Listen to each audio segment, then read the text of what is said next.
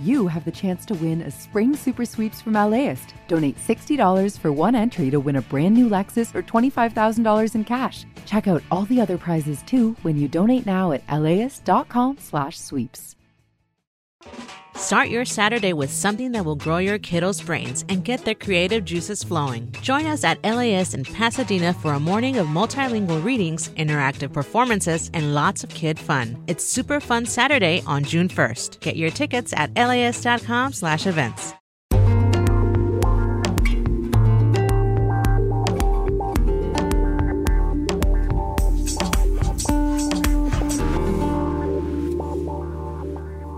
LAist Studios. There needs to be a lot of grace, patience, and understanding.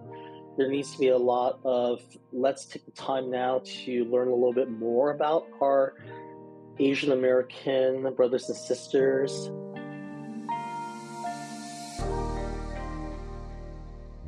This is How to LA, the podcast that aims to help you navigate this city's complicated issues.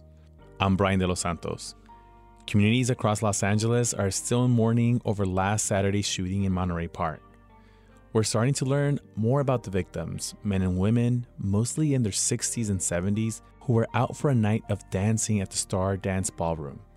We've learned more about the suspected shooter too, a 72-year-old Asian man who used to, according to people who reportedly knew him, go to that same ballroom where he shot and killed at least 11 people and injured more.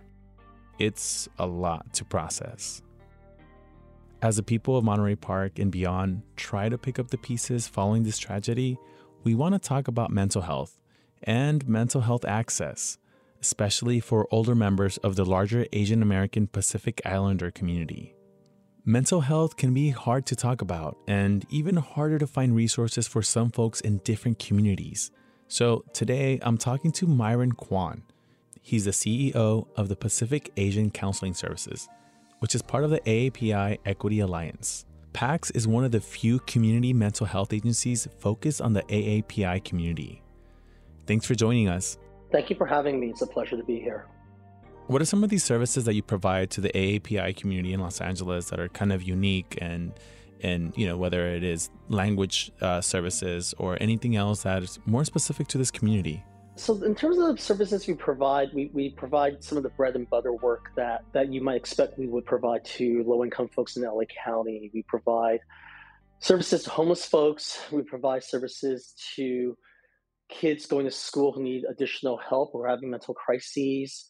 Certainly, if they don't speak English well, we try to meet them where they're at and provide services in the language that they need. And then everyone here in LA comes with unique stories and unique origins, right? And so for PACS, we try to be aware, are you here because you're a refugee? Are you here because of genocide?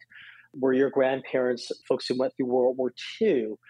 Are you LGBTQ and your parents are not supportive because of their cultural background? So we try and go into those areas with a little bit more information. And certainly, if we have the capacity, we go ahead and provide the services in the language that you would prefer. I'm hearing a lot of intersectionality here when you provide these services. And I think at this moment in time with, the Monterey Park shooting, after something horrific like this happens, what do you think the people in Monterey Park or people who are impacted by this and the greater AAPI community need right now? There needs to be a lot of grace, patience, and understanding. There needs to be a lot of let's take the time now to learn a little bit more about our Asian American brothers and sisters. I think there's a lot of commonalities among those of us who live in LA. Those of us who are communities of color, we tend to revere our elders. We tend to recognize the social capital that they bring. We recognize that they've had so many more struggles than we do as folks who've benefited from what they've done to get as far as they have in this country and as far as they have in the county and the city. We also have to recognize that when it comes to these particular, this mass shooting in Monterey Park, and again, now there's been another one happening in Bay, we recognize that it looks like the perpetrators were Asian senior men.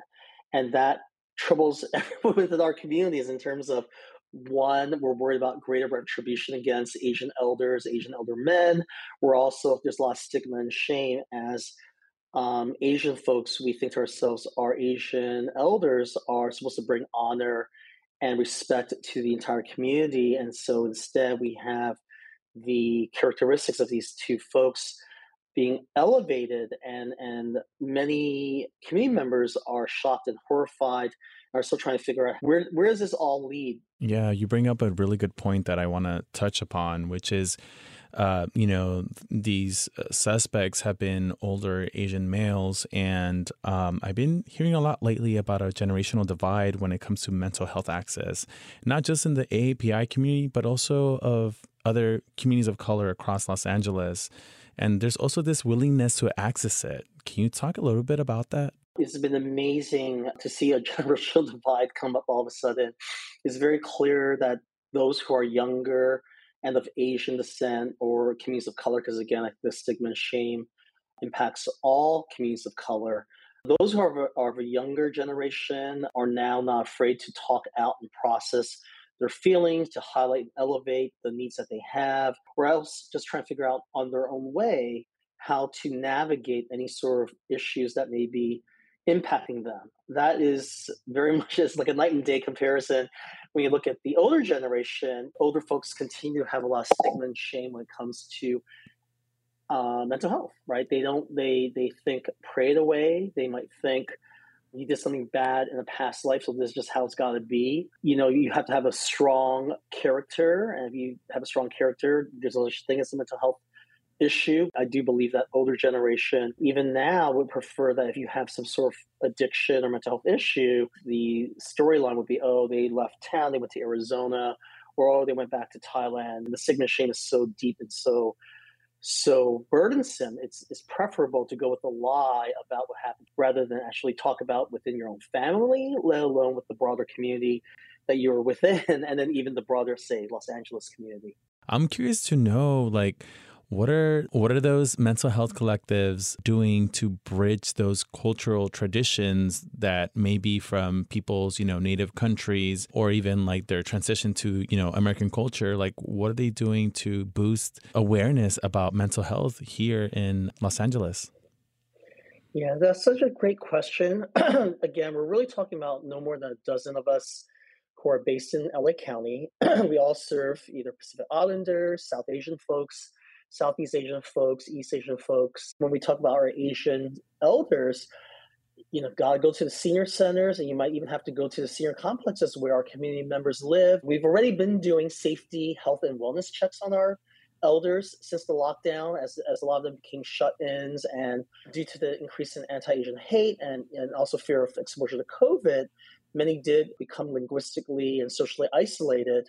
Being a homegrown Angelino myself, I know this city is just complicated, trying to navigate it sometimes, right? And I just imagine the added layer from someone who's maybe recently arrived from another country, or there's a language barrier, or just trying to get their foot in the door and trying to understand how to grasp the culture here in Los Angeles. What are some of the biggest barriers to accessing mental health resources or just overall help here in Los Angeles for AAPI folks in LA?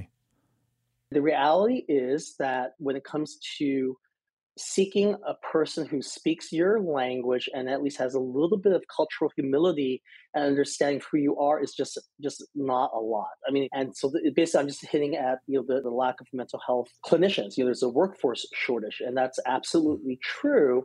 But then if you add on the layer of those who speak another language fluently, and those who at least have a little bit, if not a lot, of cultural competence with a patient's background, that's a part of the problem. We just don't have enough people who speak another language, and we don't have enough people who understand where people come from. How can we break down the system a bit so it's much more accessible and readily available to folks during crisis? And that's a question that I'm working on, and certainly all of my sister agencies, their leaders, are also trying to think it through right now. I know, as for my personal just self, navigating mental health help can be a little bit daunting, when I started my journey.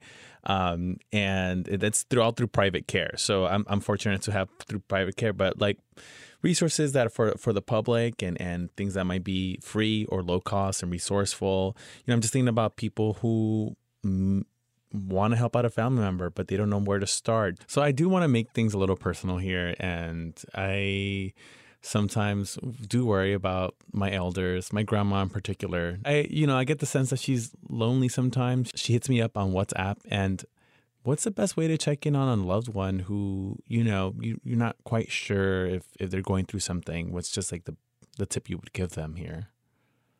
Yeah, that's usually a great question. I mean, when it comes to trying to figure out what's going on with our elders, your grandparents, what have you, it really is just about having the right relationship with them and not being afraid to both be persistent and have a conversation. If you're concerned about your elders, it really is about saying to them, "How are you?"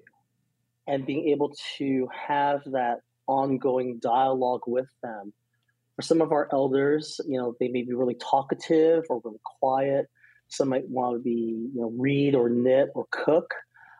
They all communicate and express who they are and how they are with us differently. And so you need to know you need to have the right relationship with your elder in order to work with them, to try and dig in and see if anything's going on.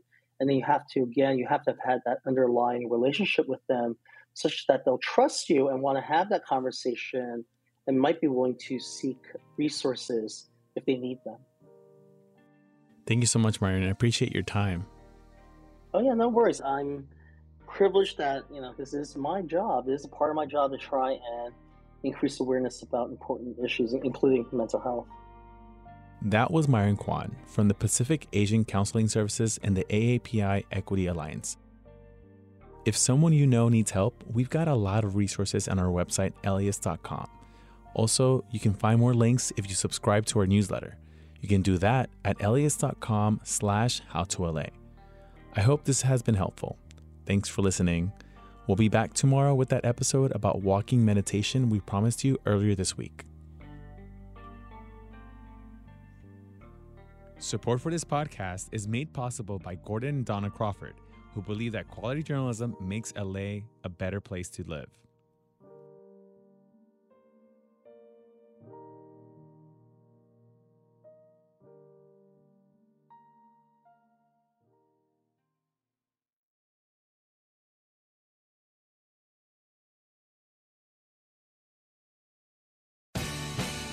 The LAist Spring Super Sweeps is happening now. You can win amazing prizes while supporting your source for local fact-based journalism. One lucky grand prize winner will get to choose a brand new Lexus or $25,000 in cash. Other prizes include an electric bike from Juice Bikes and $1,000 gas gift cards. Your donation of $60 gets you one entry to win, and the more you give, the more entries you get. Donate now at LAist.com/sweeps.